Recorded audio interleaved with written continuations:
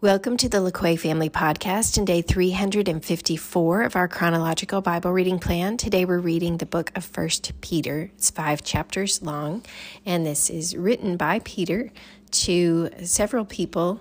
It says in the first verse, to God's elect, strangers in the world scattered throughout Pontus, Galatia, Cappadocia, Asia, and Bithynia. And so I pray that God will help us to have understanding of this book that contains much instruction for the Christian life and exhortations, and that we can apply it accurately to our lives today. Let's get started with 1 Peter chapter 1.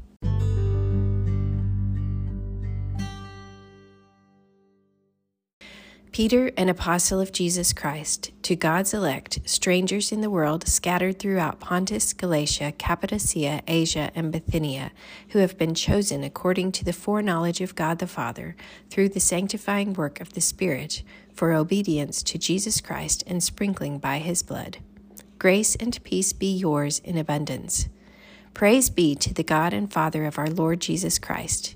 In his great mercy, he has given us new birth into a living hope through the resurrection of Jesus Christ from the dead, and into an inheritance that can never perish, spoil, or fade, kept in heaven for you, who through faith are shielded by God's power until the coming of the salvation that is ready to be revealed in the last time. In this you greatly rejoice, though now for a little while you may have had to suffer grief in all kinds of trials. These have come so that your faith, of greater worth than gold, which perishes even though refined by fire, may be proved genuine and may result in praise, glory, and honor when Jesus Christ is revealed. Though you have not seen him, you love him. And even though you do not see him now, you believe in him and are filled with an inexpressible and glorious joy, for you are receiving the goal of your faith, the salvation of your souls. Concerning this salvation, the prophets who spoke of the grace that was to come to you searched intently and with greatest care, trying to find out the time and circumstances to which the Spirit of Christ in them was pointing when he predicted the sufferings of Christ and the glories that would follow. It was revealed to them that they were not serving themselves, but you, when they spoke of the things that have now been told you by those who have preached the gospel to you by the Holy Spirit sent from heaven. Even angels long to look into these things. Therefore, prepare your minds for action. Be self-controlled. Set your hope fully on the grace to be given you when Jesus Christ is revealed. As obedient children, do not conform to the evil desires you had when you lived in ignorance. But just as he who called you is holy, so be holy in all you do. For it is written, "Be holy, because I am holy." Since you call on a Father who judges each man's work impartially, live your lives as strangers here in reverent fear. For you know that it was not with perishable things such as silver or gold that you were redeemed from the empty way of life handed down to you from your forefathers, but with the precious blood of Christ, a lamb without blemish or defect. He was chosen before the creation of the world, but was revealed in these last times for your sake.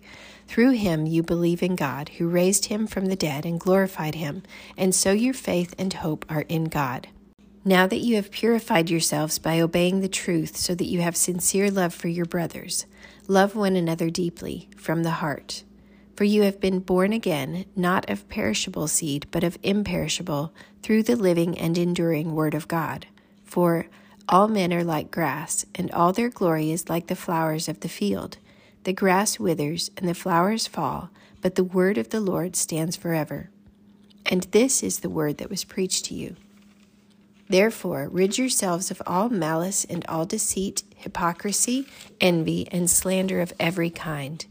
Like newborn babies, crave pure spiritual milk, so that by it you may grow up in your salvation, now that you have tasted that the Lord is good. As you come to him, the living stone, rejected by men but chosen by God and precious to him, you also, like living stones, are being built into a spiritual house to be a holy priesthood, offering spiritual sacrifices acceptable to God through Jesus Christ. For in Scripture it says, "See, I lay a stone in Zion, a chosen and precious cornerstone, and the one who trusts in him will never be put to shame." Now to you who believe, this stone is precious, but to those who do not believe, the stone the builders rejected has become the capstone, and a stone that causes men to stumble and a rock that makes them fall. They stumble because they disobey the message, which is also what they were destined for. But you are a chosen people, a royal priesthood, a holy nation, a people belonging to God, that you may declare the praises of him who called you out of darkness into his wonderful light. Once you were not a people, but now you are the people of God. Once you had not received mercy, but now you have received mercy. Dear friends, I urge you, as aliens and strangers in the world, to abstain from sinful desires which war against your soul. Live such good lives among the pagans that, though they accuse you of doing wrong, they may see your good deeds and glorify God on the day he visits us. Submit yourselves for the Lord's sake to every authority instituted among men, whether to the king as the supreme authority, or to governors who are sent by him to punish those who do wrong and to commend those who do right. For it is God's will that by doing good you should silence the ignorant talk of foolish men. Live as free men, but do not use your freedom as a cover-up for evil. Live as servants of God. Show proper respect to everyone. Love the brotherhood of believers. Fear God. Honor the king. Slaves, submit yourselves to your masters with all respect, not only to those who are good and considerate, but also to those who are harsh. For it is commendable if a man bears up under the pain of unjust suffering because he is conscious of God. But how is it to your credit if you receive a beating for doing wrong and endure it? But if you suffer for doing good and you endure it, this is commendable before God. To this you were called because Christ suffered for you, leaving you an example that you should follow in his steps. He committed no sin, and no deceit was found in his mouth. When they hurled their insults at him, he did not retaliate. When he suffered, he made no threats. Instead, he entrusted himself to him who judges justly. He himself bore our sins in his body on the tree, so that we might die to sins and live for righteousness. By his wounds you have been healed. For you were like sheep going astray, but now you have returned to the shepherd and overseer of your souls. Wives, in the same way, be submissive to your husbands, so that if any of them do not believe the word, they may be won over without words by the behavior of their wives, when they see the purity and reverence of your lives. Your beauty should not come from outward adornment, such as braided hair and the wearing of gold jewelry and fine clothes. Instead, it should be that of your inner self, the unfading beauty of a gentle and quiet spirit, which is of great worth in God's sight. For this is the way the holy women of the past, who put their hope in God, used to make themselves beautiful.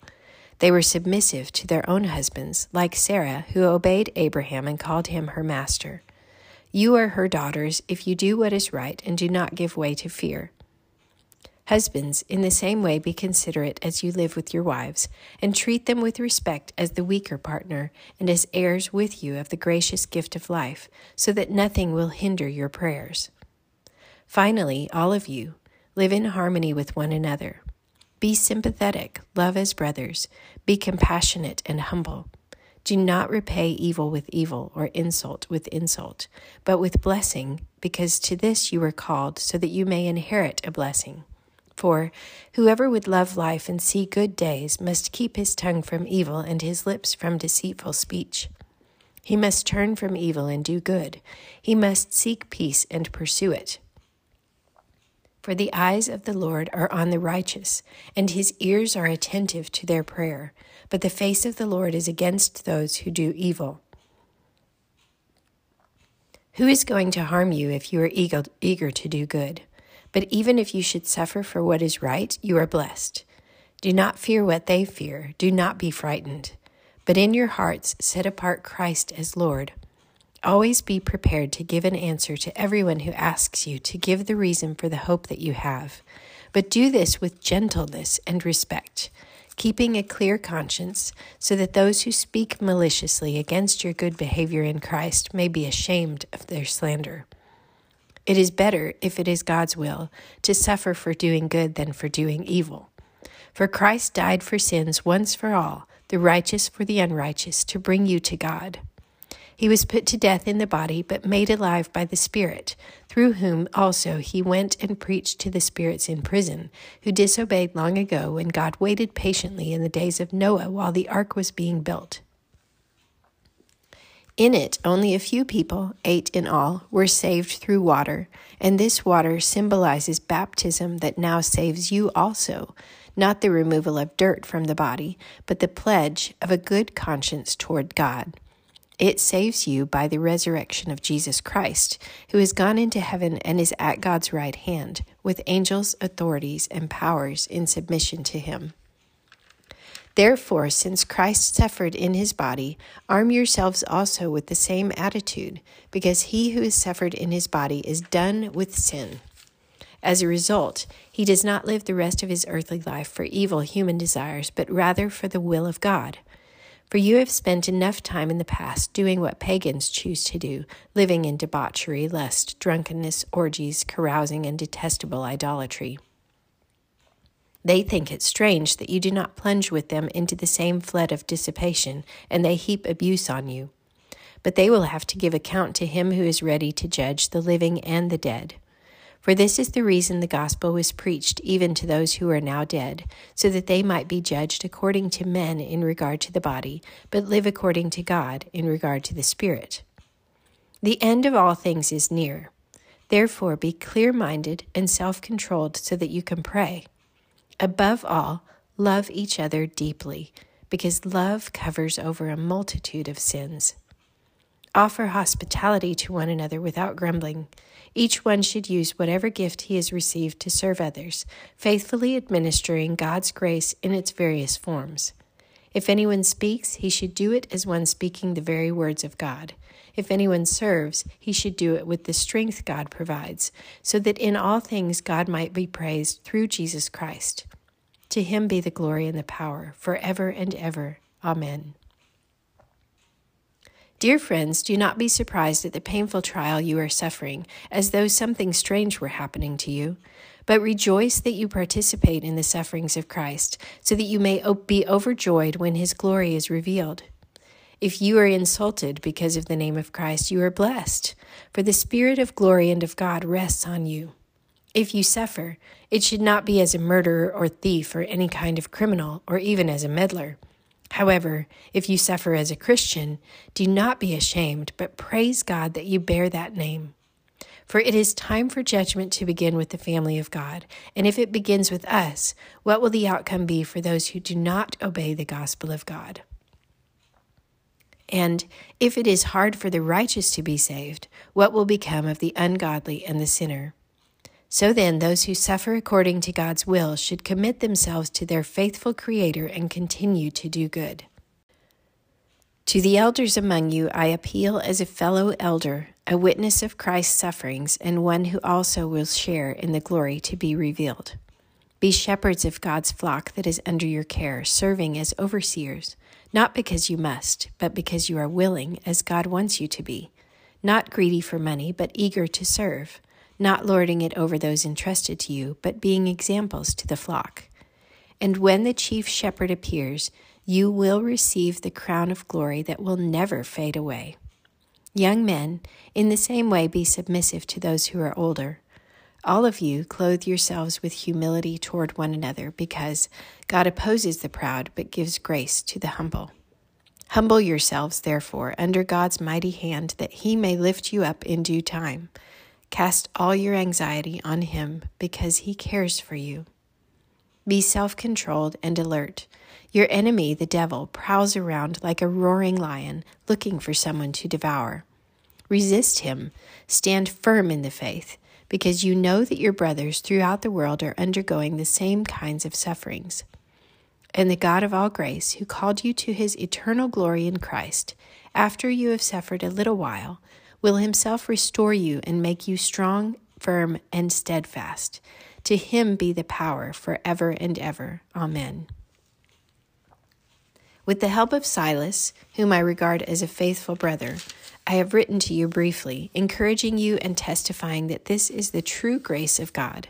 Stand fast in it. She who is in Babylon, chosen together with you, sends you her greetings, and so does my son Mark. Greet one another with a kiss of love. Peace to all of you who are in Christ.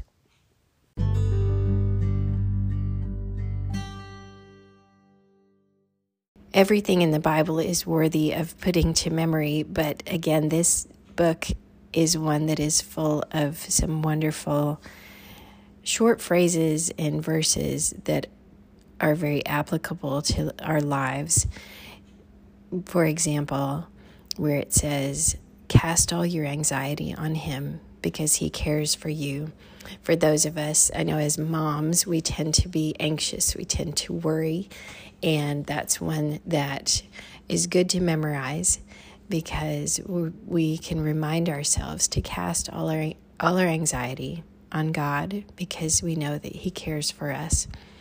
So verses like that are wonderful to have in our memory that we can recall in any time when we feel anxious, when we feel out of control. The verse right after that, be self-controlled and alert.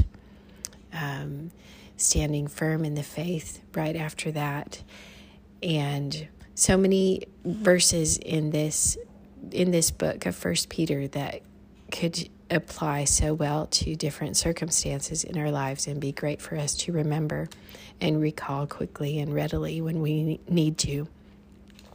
The verse I think that stood out to me in this time of reading through, I like how this NIV version has interpreted verse 1 of chapter 4. It says, therefore, since Christ suffered in his body, arm yourselves also with the same attitude, because he who has suffered in his body is done with sin. And I like the way that says being done with sin, and the idea that when we suffer in our body, when we're persecuted for our faith, that it quickens this process of sanctification, it seems, for us. And it makes it so that we want nothing to do with sin anymore. Having read stories of missionaries and heroes of the Christian faith, those that we call heroes of the Christian faith. I'm thinking of the YWAM Heroes of History and Christian Heroes series.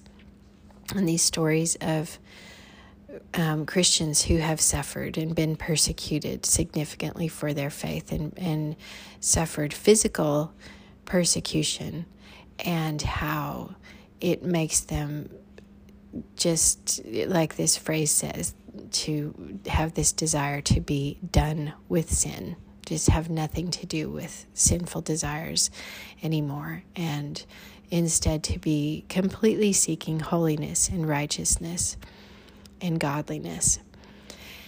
Well, I pray that as we consider these chapters in 1 Peter today and contemplate, meditate on them, that God will bring to our attention the things that we need to remember today and to be able to apply them to our lives and put them into practice.